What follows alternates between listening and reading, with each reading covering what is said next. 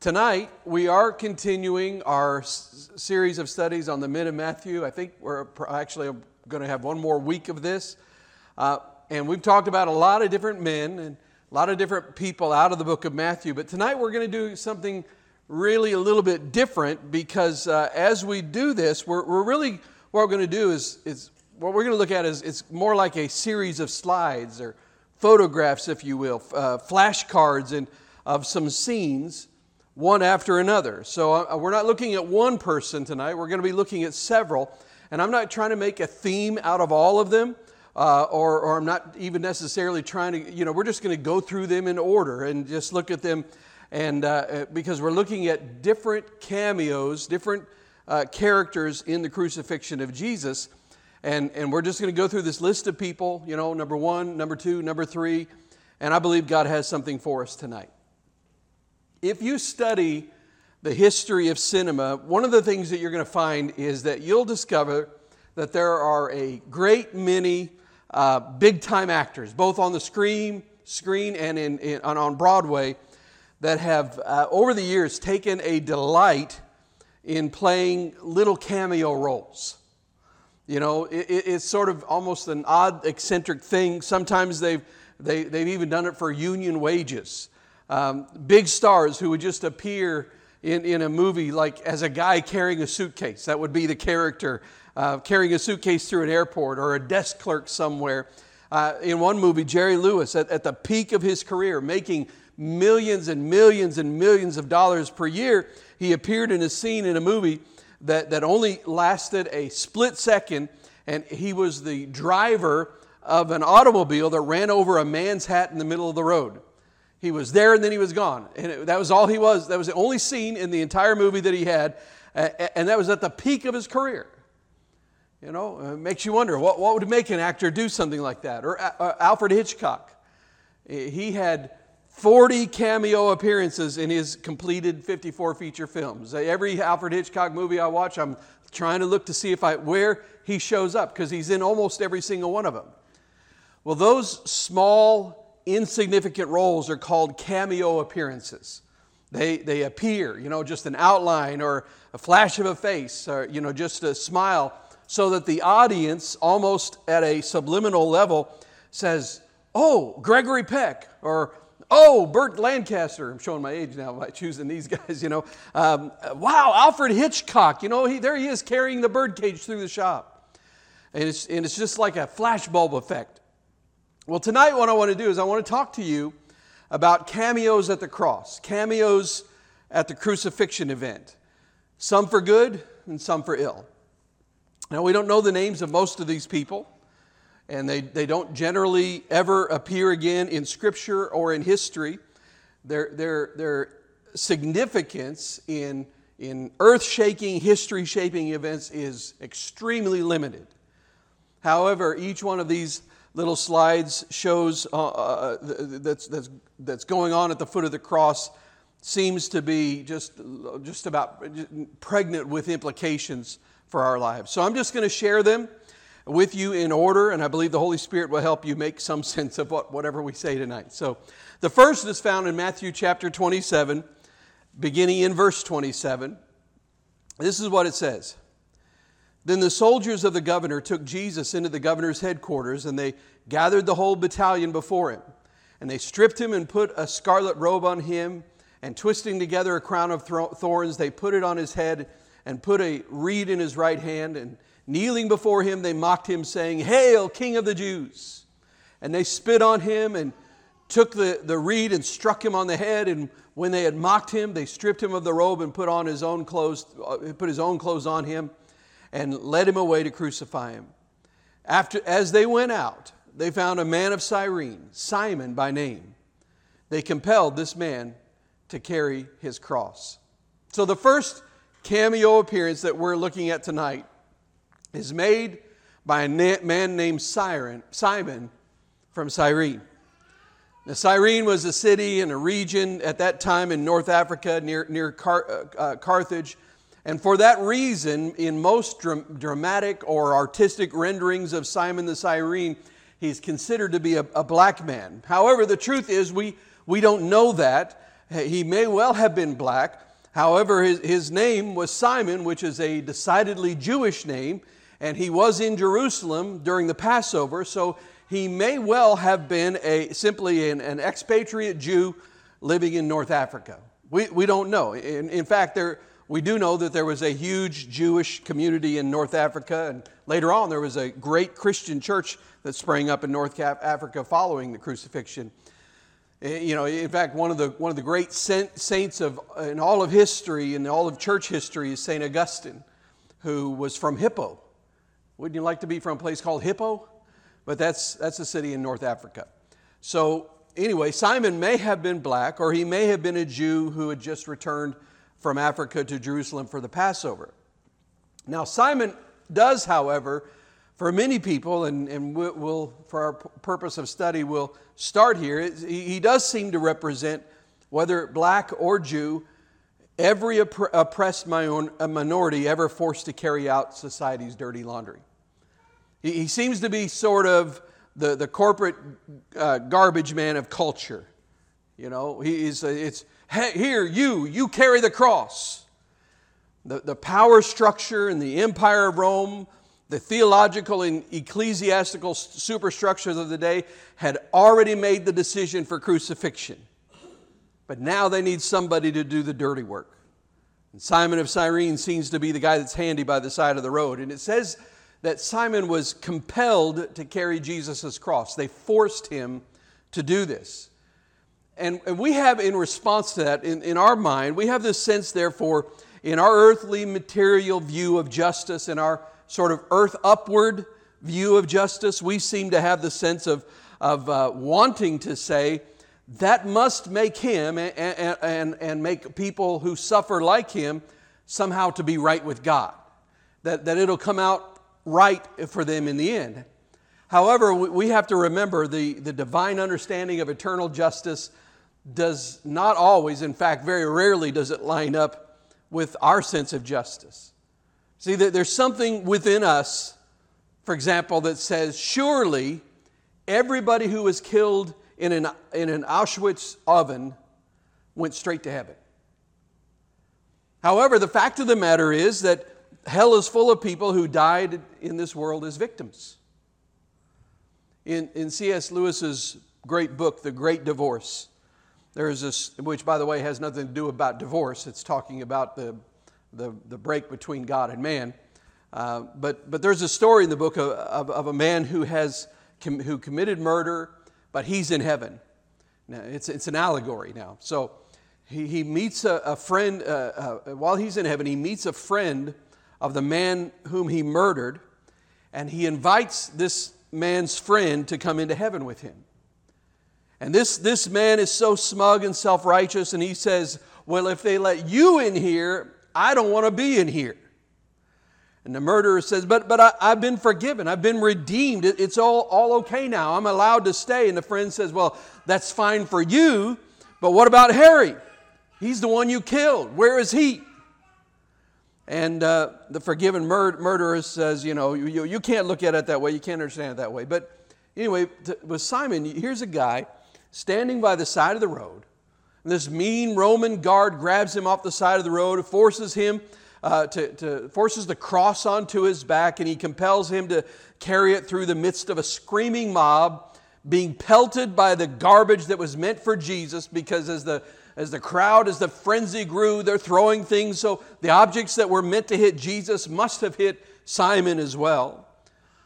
So we see that, we read this, and so, we say to ourselves, this being compelled into the crucifixion event surely earned him a place in heaven, but we have no documentary evidence that that is the case. Now, there are stories and there are church traditions surrounding Simon of Cyrene that he was converted, that he did become a follower of Jesus Christ, but that's all we have is tradition and stories. We don't know that. This is a cameo appearance, and that's all it really is.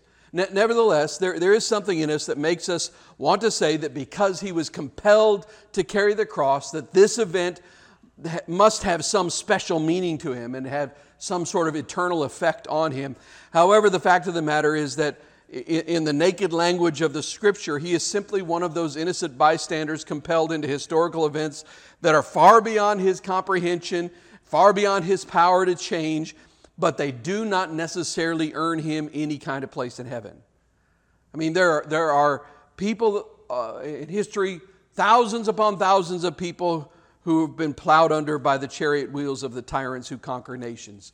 You know, as kingdoms fall to kingdoms, there have been those who have become victims to oppression and war and famine and pestilence. But in the midst of all that, we cannot allow our minds to be confined to our human, petty understanding of eternal justice, because here's the reality of it. Salvation comes through the blood of Jesus Christ and nothing else. So when we look at Simon, we can't say, well, surely he's in heaven for carrying the cross of Jesus. No. Good works don't get you there. It's only through the blood of Jesus. That's our only assurance of heaven. Listen to this. Think on this. You know, we have a tendency to think that being a victim in this world assures me that I will not be a victim in the next. But the truth is that can happen, and that is a twofold tragedy. I mean, it's a twofold tragedy if I live as a victim in this world and then I die a godless death and perish eternally in the next. I mean, wouldn't that be horrible? Therefore, what that says to me is that if there is anybody in this world that needs to hear the gospel message, it's the poor and the oppressed. How horrible would it be for them to go through life as poor and oppressed, and then to pass into eternity godless, without finding salvation in Christ? And isn't that really what Jesus said? He said, I've been anointed by God to declare good news to the poor. The guy that's being forced at the sword point to carry the cross of Jesus, who may or may not ever understand its grace and its theological implications for his own life, that man is still in need of the gospel message. Now, having said that, since we don't know the end result of this man who plays this fleeting cameo role in the crucifixion event, let's just suppose for a moment that it's, and this is just supposition because nobody knows, but let's suppose for a moment that the church tradition and those stories that we've heard are actually true, and let's suppose that he does get converted as a result of this event. So let's suppose that he carries the cross out to the hill of Golgotha, then being released by the soldiers. Instead of melting away into the crowd and fleeing for his life, he stands there and he watches the crucifixion. Then, seeing Christ crucified, he identifies him as the Son of God. He repents of his sins. He believes on the Lord Jesus Christ, and he then becomes a great disciple of Jesus. So let's just suppose that for a moment. What would that teach us? What does that teach us? Well, it teaches us this. In Simon, in that example, we can see a model of the Christian life. Now, I'm showing you both sides of Simon Cyrene, both possibilities. One possible scenario is that is that of the oppressed minority forced into the event, but not really comprehending it, perhaps not receiving it. But the other possibility is a guy who's caught up in all of these huge spiritual events, who does repent and he is converted and becomes a follower of Jesus. What can we learn from that side of it? Well, we can learn three things: identification, participation, and resurrection. Identification, participation, and resurrection. First, he was willing to identify with Jesus. Now, perhaps at first he was compelled to it. How many of you would say that the first time you ever went to church, the first time that you ever were brought into a meaningful encounter with the gospel, that somebody had to get you there? You know what I'm talking about? Somebody had to drag you, invite you, twist your arm, buy you a meal, whatever. They had to, somehow or another, you were almost dragged into that event.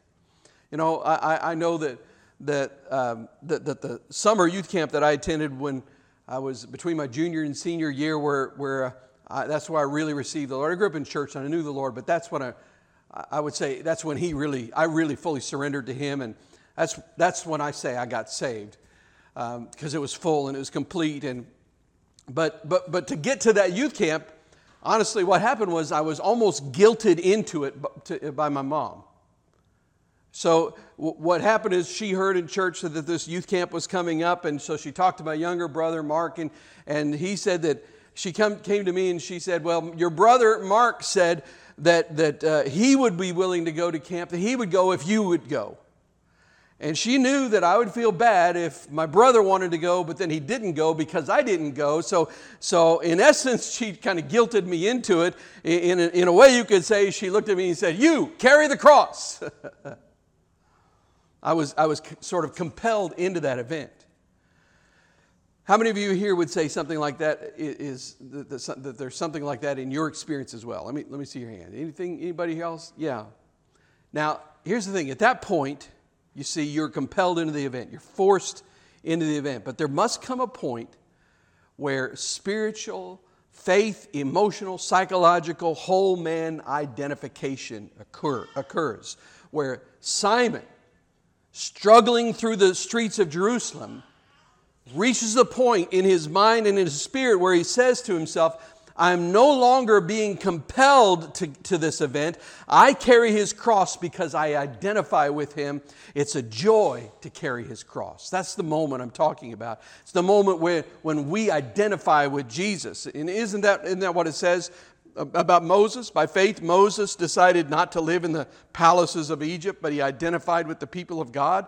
At first, he was almost forced into it, but eventually and gradually, he owned that identification boldly. Second thing is participation.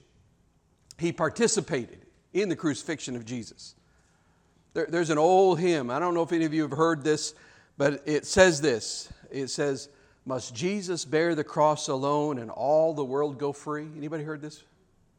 It's not real well-known hymn, but must Jesus bear the cross alone and all the world go free? No, there's a cross for everyone, and there's a cross for me. So there is a sense in which Jesus was crucified for me, obviously. But there's another sense in which Jesus has commanded me and you, if any man would come after me, then he, like Simon of Cyrene, must take up his cross. And he must participate in this crucifixion event. He needs to get in on it and then march behind me, follow me. And that brings us to the third point and the great hope. If identification and participation align me with Jesus, if I identify with him and participate with him in his crucifixion, he identifies and participates with me in my humanity, and therefore I have the right to identify with and participate with him in his resurrection. If I carry the cross, I also get to rise to the skies. If Jesus went to Calvary, I also go to Calvary. However, if his tomb is empty, my tomb is empty. My tomb is empty. Now listen, when the day comes, don't look for me in a box. I'll be gone. I will not be there. Someday you're going to read in the paper that somewhere that old Pastor Dave is dead at 80, well, say 94. I'm going to give myself a nice long life. And when you hear that, don't believe it. Don't believe it, because I'll be more alive than I've ever been. We identify, we participate, then we receive his resurrection power. All right, let's move on. Now, in verses 23 and 24, we see the next of these cameo appearances, and this is a completely unnamed person. We don't know anything about him other than the action that he took. So let's look at verse 33. And when they came to a place called Golgotha, which means place of a skull, they offered him wine to drink mixed with gall, but when he tasted it, he would not drink it. Now, you read that and you say, what is this gall? Well, this is an anesthetic that is being lifted up to Jesus. It was an act of mercy. It was often given to condemned criminals as they hung on the cross to dull the pain, to sort of ease it out. Now, this part is not in Matthew, but in one of the other accounts, while Jesus is there on the cross, he cries out and he says, I thirst. And then somebody lifts up to him this vinegar wine, this soured wine mixed with gall, and there is an anesthetic effect to it. It's a very customary thing during the time. So Jesus puts his mouth to it, he squeezes down on it and sucks it up to take nourishment for his thirst. However, the minute Jesus realizes that it's this wine mixed with anesthetic, he turns his head away and refuses to drink. He says, "This is the cup that God prepared for me. You can't prepare another one." What was it he prayed in Gethsemane? He said, "Father, take this cup from me." Isn't that what he prayed? "Father, take this cup from me. I don't want to drink from this cup of pain." Nevertheless, he said, "It is your will, and so I will drink it. I will drink it to the dregs. I will drink it to the very, very last drop." Therefore, he said, "I will not shy away from the very depth of the pain. Don't diminish this for me." But who is the man holding the anesthetic up to the crucified Christ? I mean, I don't think he's a bad person. I think his intentions are good, but they're also, I think, very likely shallow. He's missing the point. In a way, it's a pathetic gesture of applying a salve to his own conscience. You can see a clear example of this in American culture and advertising, and I'm talking about ads that advertise beer and other alcoholic beverages. They put out these pathetic ads urging people to drink responsibly, to be moderate in the way they consume their product. Listen, that's like handing somebody a loaded gun and saying, "Put this to your head and pull the trigger and I'll call the ambulance." It's just some smug beer company executive sitting back in his office in St. Louis saying to himself, "I've sent hundreds and hundreds of thousands of people into a godless eternity through alcohol consumption, and I can't live with myself, I can't sleep with myself. Therefore, I will hold the sponge of this anesthetic up to the crucified corpse of the American people." And we see that and we say, "Shame, shame." We are not fooled. We're not fooled. You don't care about those people that are drinking. In fact, you want them to drink irresponsibly because you want to sell as much as you can. But here's a guy who watches Jesus being crucified. He stands there with his hands in his pockets while they nail him to the cross, and he says to himself, "Oh, poor guy, let's just dull that pain a little bit." But he missed the entire point of the event. He failed to identify his gesture as pitiful and its ineffectual futility. It would have been better for him had he wielded a hammer than to have wielded the anesthetic to dull the pain of the cross. And the reason for that is because the pain of the cross is this poor guy's only hope. And he doesn't even know it. He keeps trying to dress up the scandal of the cross. Make it hurt a little less. Paint a picture of it with a little less gore, a little less blood. Make Jesus scream not quite so loudly, to make it not so horrible, to make it not so agonizing. Yes, we're going to crucify him. Oh yes, we're going to crucify him. The prophets demand it, Profits. The prophets demand it. Our convenience demands it. It must happen if I'm to remain in my place of power. He's going to be crucified, but let's make it not so bad. The thing about Christianity that scandalizes modern America is not how good it is, it's how bad it is. It's the gritty, nasty, bloody horror of the cross. We not only want to anesthetize, you know what I'm trying to say, anesthetize, that's the, I just got to get the emphasis on the right syllable. We want to anesthetize the agonized Christ, but the truth is we also want to drink it ourselves. We don't want it to hurt quite so badly, and we don't want to feel it. But the reality is, the closer we are to the agony of his cross, the more real our understanding of what it's all about. I heard Dr. Mark Rutland tell a story some time back he told a story about showing this movie about Jesus to the Ashanti people from the Ashanti region in modern-day Ghana. His ministry, the ministry he was working with at the time, they bought a film. to use for evangelistic purposes in Africa. And they owned one of only 2 copies in the entire world of this film on the life of Jesus in the Twi language. Now, if you don't know what that is, that's the language of the Ashanti people. And before they had this movie, when they would show a movie about Jesus, what they did is that they would turn off all the sound from the movie, from the projector, and then somebody would stand there with a microphone who spoke in the language of Twi, and then they would play all the parts of the movie over the microphone. It was just horrible. It was just awful. And so Dr. Rutland's ministry got this movie, and they were so excited about it, and they showed this film. First time they showed it, it was in this little village in Ghana. The entire village was there. The chief was there in all of his chief's garb, leopard skin, and all of his sub-chiefs were there sitting on the front row next to the chief. I mean, it was a big deal. I mean, the Americans are going to show a movie.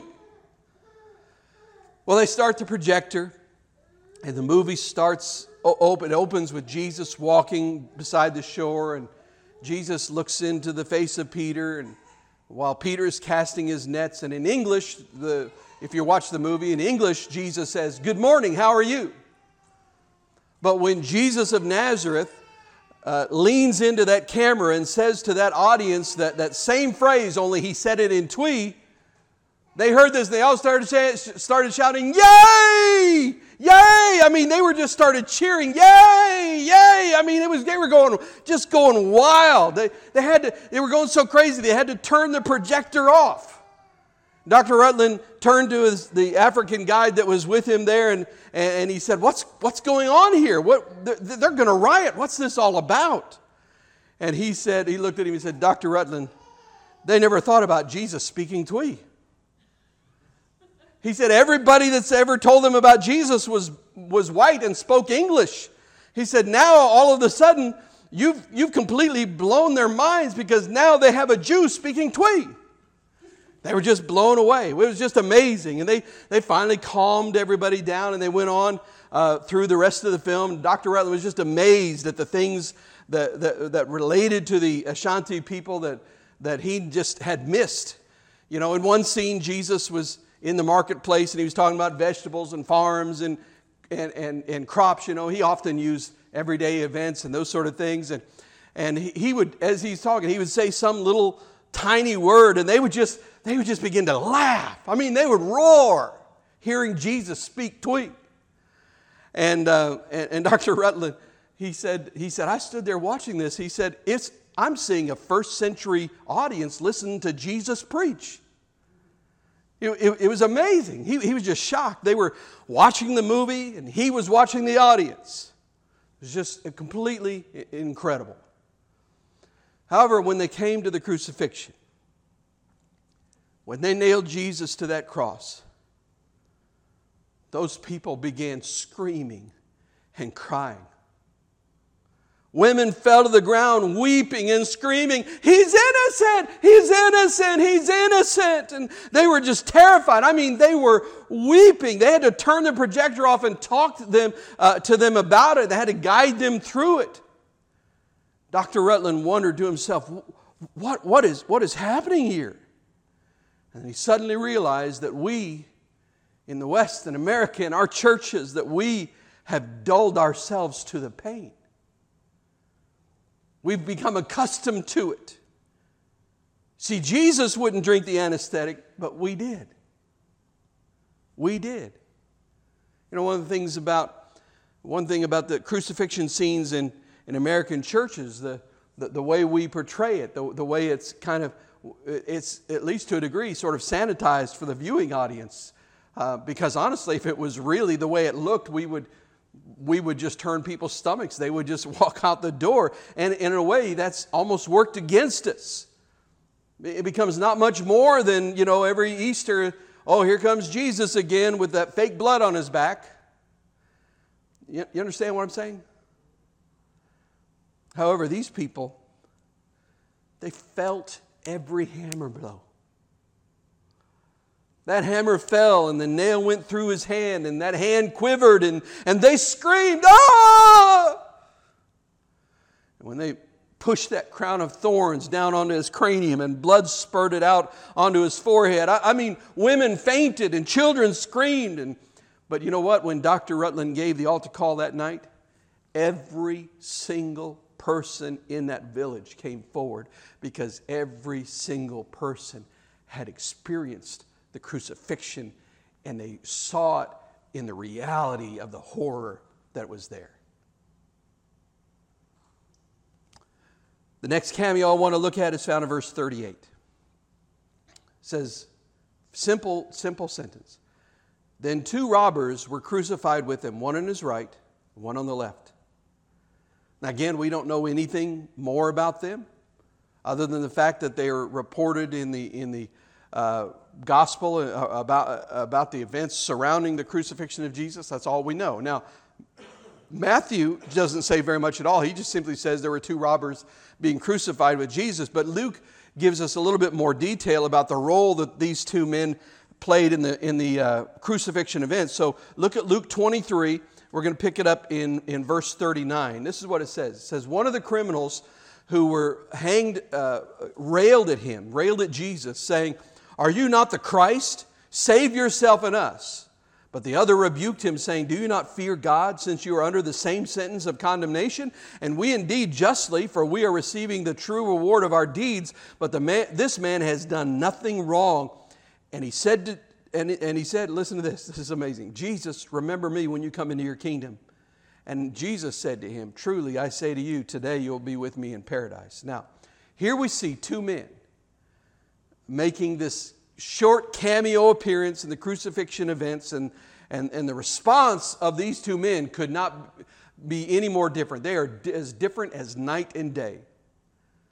One of the men actually joins in with the mocking crowd, and he begins saying, "Hey, I thought you were the Messiah.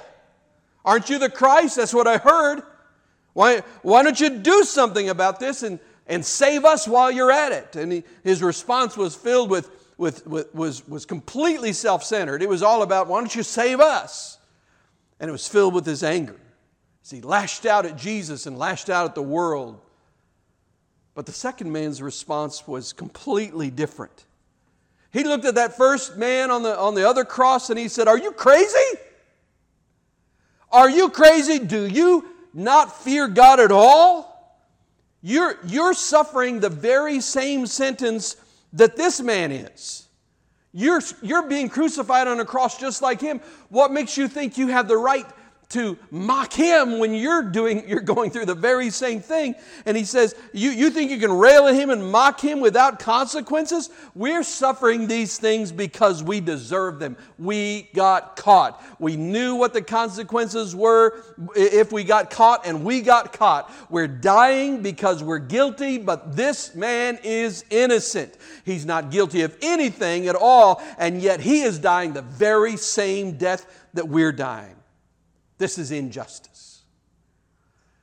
And then that man turned to Jesus and says what I find to be one of the most unbelievable, amazing statements of faith in the entire Bible. He turns to Jesus and he says, "Jesus, remember me when you come into your kingdom." What? I mean, do you find this just a kind of a blinding faith? Do you see that? I mean, does anybody else in this see this as an astonishing thing?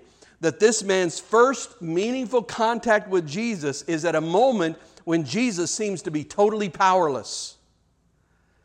Jesus is being destroyed by the combined weight of Rome and the Sanhedrin, and this man looks at this man who has been beaten so badly, Scripture tells us that you couldn't even recognize him as a human being, and he looks at this man hanging on the cross and says, "Hey, remember me when you come into your kingdom." What kingdom? He's dying on the cross. What kingdom? I mean, how in the world does he identify this seemingly God-forsaken wretch that's hanging on a cross as a king? What faith! What faith! And the contrast between these two seems to me to be the contrast between those who enter the kingdom and those who sulk and stew in their own bitter juices and then die after living godless, destructive, hurtful, wounded lives. I also see some cameos in the other mockers that are at the foot of the cross. So I want to deal with them very briefly. We see the cameo of cruel mockery.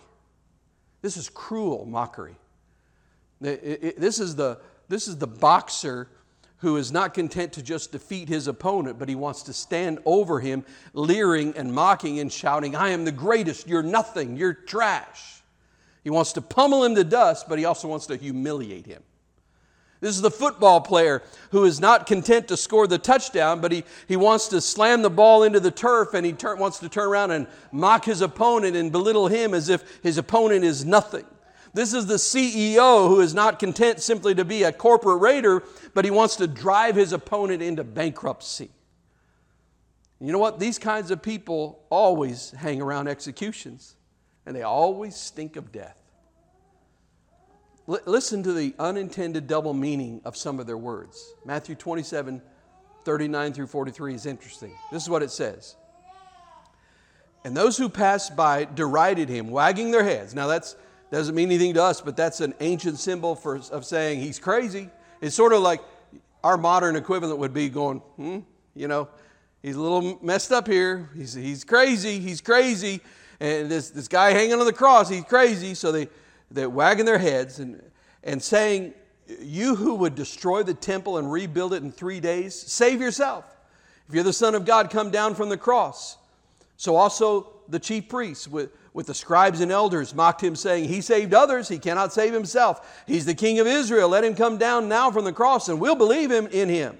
He trusts in God. Let God deliver him now if he desires him. For he said, 'I am the Son of God.'" So they start off by saying, "You said you'd destroy the temple." Well, destroy the temple there, big guy. Go ahead, do it. What they can't understand is that they are beholding the destruction of the temple of which he spoke. They're mocking him for not destroying the temple while his temple is being destroyed. He was talking about the temple of his own body. They're looking at it, but they are blinded by their own mockery. They can't see it. Look at verse 42. They said, "He saved others, but he can't save himself." Well, they were kind of close, sort of close on that one, but they were wrong. It wasn't that he couldn't save himself. It's that he wouldn't save himself. He saved others by not saving himself.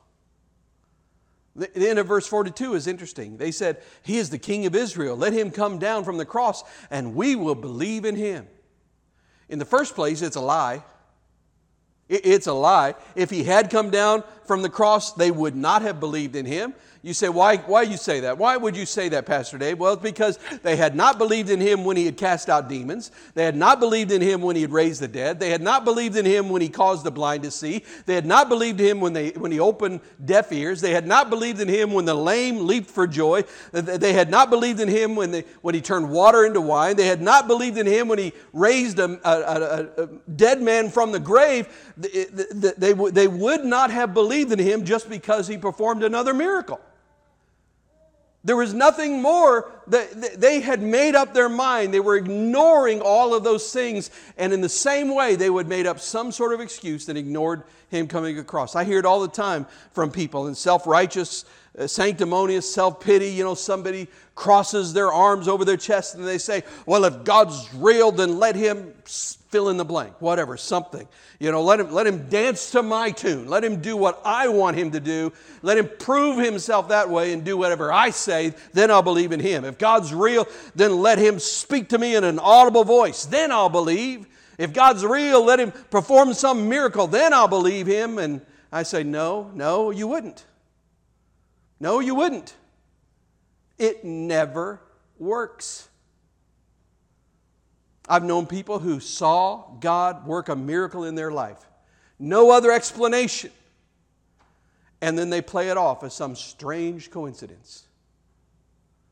I've seen people say those kind of things. Well, if God is real, let him do this. And then God in his mercy and his grace said, "Okay, I'm going to do that." And he did it, and then they said, "Oh, well, that was just a coincidence."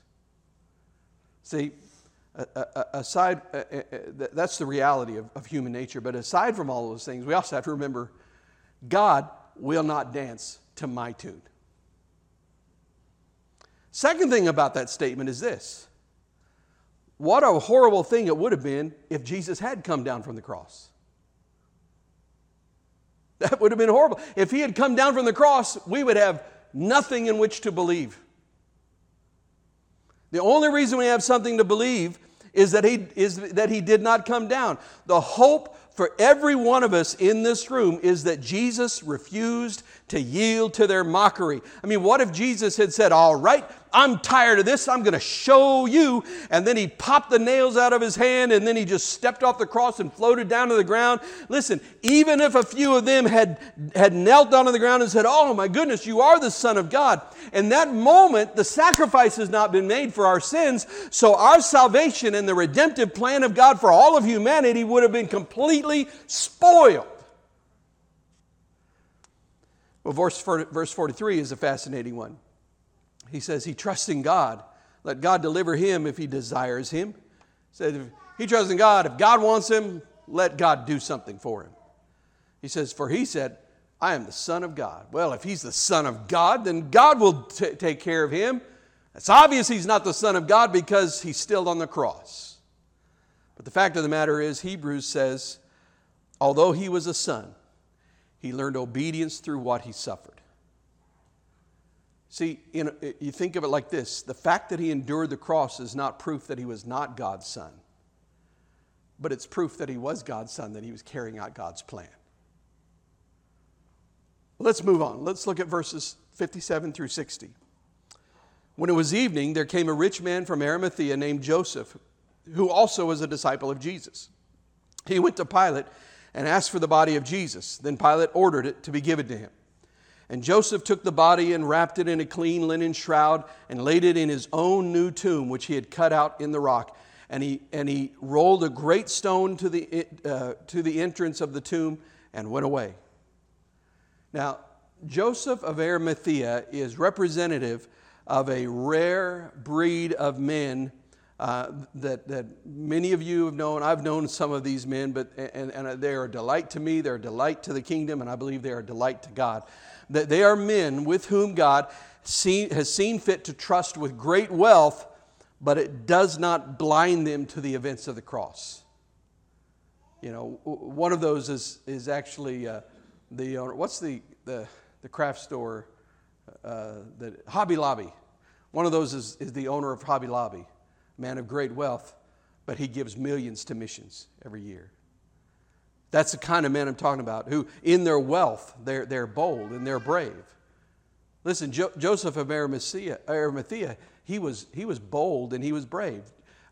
Joseph might well have gone before Pontius Pilate and he asked for the body of Jesus, only to have Pilate look at him and say, oh, you want the body of Jesus? I tell you what, how about if we just put you right beside him? If you want him, you must be one of those people that's going to stir up more trouble. I'm just going to take care of this right now. You're not going to be any trouble to me. I'm just going to kill you just the way Jesus was killed.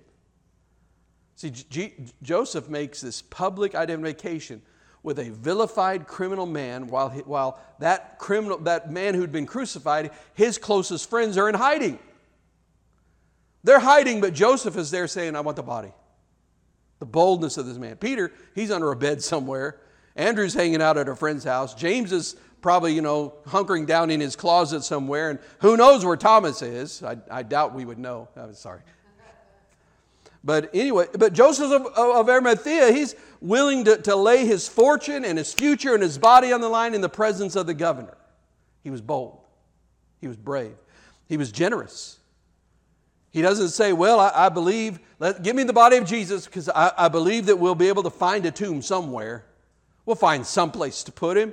It was a bold stroke of unaffected generosity that he says, bury him in my grave. The tomb that has been hewn out for me, that's been prepared for me, bury him there. I can find someplace else for me. Give him my tomb. The third thing is he was practical. And I found that many of these people, not only are they generous and brave and bold, but they also they not only give what is needed, but they seem to have this premonition about what is needed. They seem to know what is called for, and they do it at the right time. Joseph, he acted practically and decisively to do what was needed. I mean, listen, Mary was in no condition to be making funeral arrangements. He paid for everything. He took care of everything, and he handled it all personally, and it was timely. You know, he might have said to himself, he may have said, well, you know, I want to do something. So he may have made some bold statement. Well, if he does rise from the dead, I'll give him $1 million. Or he might have said, well, if he rises from the dead, you know, in that point in time, then we really know. And so in that case, I'm going to buy him a van and a speaker system, and we'll go on the road together. We'll make an evangelistic tour. However, what Joseph did is that he identified at the moment of need, not at the moment of success. And that's a rare breed, brethren.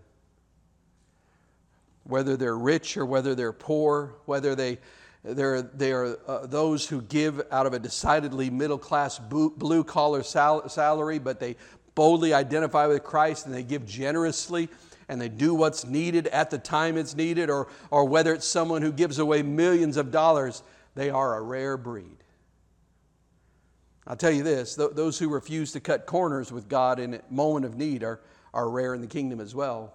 You know, most people, they keep a very clear ledger book of what they give to God. They give, and they may even give a lot, but they know every last dime that they gave, and they want an accounting of every last dime. You know, a lot of people cut corners.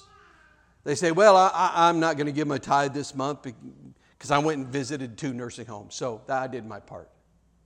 Or others say, I'm not going to give my tithe this month. I bought groceries for a neighbor in need, so that's what I'm not going to do that other stuff anymore. I'll just justify this. I'll cut these corners. But Joseph of Arimathea gave generously. He gave boldly. He acted decisively. He did what was called for. He did it when it was needed. And he did it when there was no visible proof that his generosity would be rewarded. Didn't know anybody would notice it. See, because we know that there is a 27th chapter of Matthew where we're told about Joseph of Arimathea. But Joseph didn't know that. He didn't know that was going to be there. He didn't know that he'd be recorded in history. All he knew was that he was giving his grave away in this beautiful garden in the suburb of Jerusalem. All he knew was that he had given away his grave to a guy who had been crucified as a failed Messiah. And honestly, out of all these cameos, I really love Joseph. I love his practicality. I love his decisiveness. Now listen, we're going to close with just one contrasting comparison, and then we'll be finished. I want to make this contrast, and we'll be finished. And the contrast I want to make is between the guards at the tomb and the centurion at the foot of the cross. Our final 2 little cameos. Let's look at verse 50 through 54, Matthew 27. And Jesus cried out again with a loud voice and yielded up his spirit. He gave up the ghost. And behold, the curtain of the temple was torn in two from top to bottom, and the earth shook and the rocks were split. The tombs also were opened, and many bodies of the saints who had fallen asleep were raised. And coming out of the tombs after his resurrection, they went into the holy city and appeared to many. When the centurion and those who were with him, keeping watch over Jesus, saw the earthquake and what took place, they were filled with awe and said, truly this was the Son of God. Now turn to chapter 28, and we'll contrast that man with the guards in this passage, and then we'll be finished. Verse 11, Matthew 28. While they were going, behold, some of the guard went into the city and told the chief priest all that had taken place. The stone rolled away, the body being gone, angels appearing, everything that they had been through, they told them all. Verse 12. And when they had assembled with the elders and taken counsel, they gave a sufficient sum of money to the soldiers and said, tell people his disciples came by night and stole him away while we were sleeping. And if this comes to the governor's ears, we will satisfy him and keep you out of trouble. We're going to take care of you. Don't worry, because it would be a death sentence if they had fallen asleep on their guard, on their post. And so he said, they know that that's what their objection is going to be. He said, don't worry, we'll cover you. You don't have to worry about it. We'll take care of that. So it says, so they took the money and did as they were directed. And this story has been spread among the Jews to this day. So the guards at the tomb, think about this. In the face of the resurrected Christ, they saw this happen. They saw the resurrection. They saw the angels show up on the scene. In the light of the promised eternal unity with God, in the face of all this, they yielded to the horrifying bondage of money. For money, they lied about God. It's one thing to take money and lie about men, but they took money and lied about God. It's a little risky for me. They denied the resurrection even though they had seen it. They denied the proof of eternal life, and they did it all for the sake of that which was dead in their own hands, because money has no life, money has no power to save. For that which was dead, cold, hard, gold coins in the palm of their hands, they denied the resurrection of the Son of God, and they told a lie. However, the centurion from the depths of depravity and brutality and paganism received a lightning bolt of a faith revelation. You know, some, in the face of miracles, went blind and they saw nothing. They saw nothing but a threat to their own power. That's what happened with the Pharisees. But the centurion, in the face of the horror of the crucifixion, saw God and believed. I'm going to close with this story. I heard about a man from Georgia named Clayton. He was an elderly man, and he had served as a soldier in World War II. He told the story of a time when he and his company were walking along in this narrow lane, this little road in France at the height of the Battle of the Bulge. It was freezing cold. Snow was knee-deep. As they were walking down this narrow road, he heard this voice, someone behind him, say, "Clayton, get in the ditch." And he stopped and he turned around, looked at his soldiers and said, "Who said that?" And the soldier said, "Nobody said anything." And he walked another 10 or 15 yards and he heard the voice behind him again and spoke again. And in telling the story, he says it was not like an inner voice. He said, "I heard a male voice behind my head, as clear as I'm talking to you today." Right now, he heard this. And the voice said, "Clayton, get in the ditch." And he stopped and he turned around and again and he said, "Who said that?" And they said, "Sarge, nobody's talking." And he said, "Okay, everybody in the ditch." And they were no sooner off the road when a .50 caliber machine gun opened up and sprayed the entire road. Every one of them would have been killed. And as he lay there in the mud in that ditch while those machine gun bullets were whizzing over his head, he heard that voice speak again. And the voice said to him, "Clayton, I am the Lord your God." And Clayton yielded his life to God just like that. He had 2 sons who are now serving the kingdom as full-time ministry. Clayton was a layman who never had a job more exalted than being the director of purchasing for the state of Georgia. He never preached. He wasn't much of a Sunday school teacher. Nevertheless, in the face of bombing, death, blood, horror, and the agony of global conflict that took the lives of millions, that turned the hearts of millions cold and bitter toward God, Clayton Turner heard a voice in the ditch that said, "I am the Lord your God." The centurion looked up into the face of the cross and saw an agonized human being, dead, spirit having departed, his head slumped over on his chest. The book of Isaiah tells us that he had been so tortured by that point that he didn't even look like a human being. But what glorious, miraculous, magnificent hand. What Spirit reached down from heaven and pulled the scales from the eyes of this man so that he looked at this pitiful, wretched form and said to himself, that must be the Son of God. Oh, that God would pull the scales from our eyes and we'll see Jesus for who He really is. Let's pray together. Father, as we come into Your presence, we're just so thankful for who You are. We thank You, Lord, for the cross. We thank You for the forgiveness of sins that comes through the blood of Christ and that washes away all sins. And God, we, like the centurion, we want to have our eyes open clearly. We want to see Jesus for who He is. And Lord, as we behold the horror of the cross, Lord, help us to understand and feel the horror of it so that we can find the true joy in it. That as we behold the horror of the cross, we begin to realize that horror was meant for me.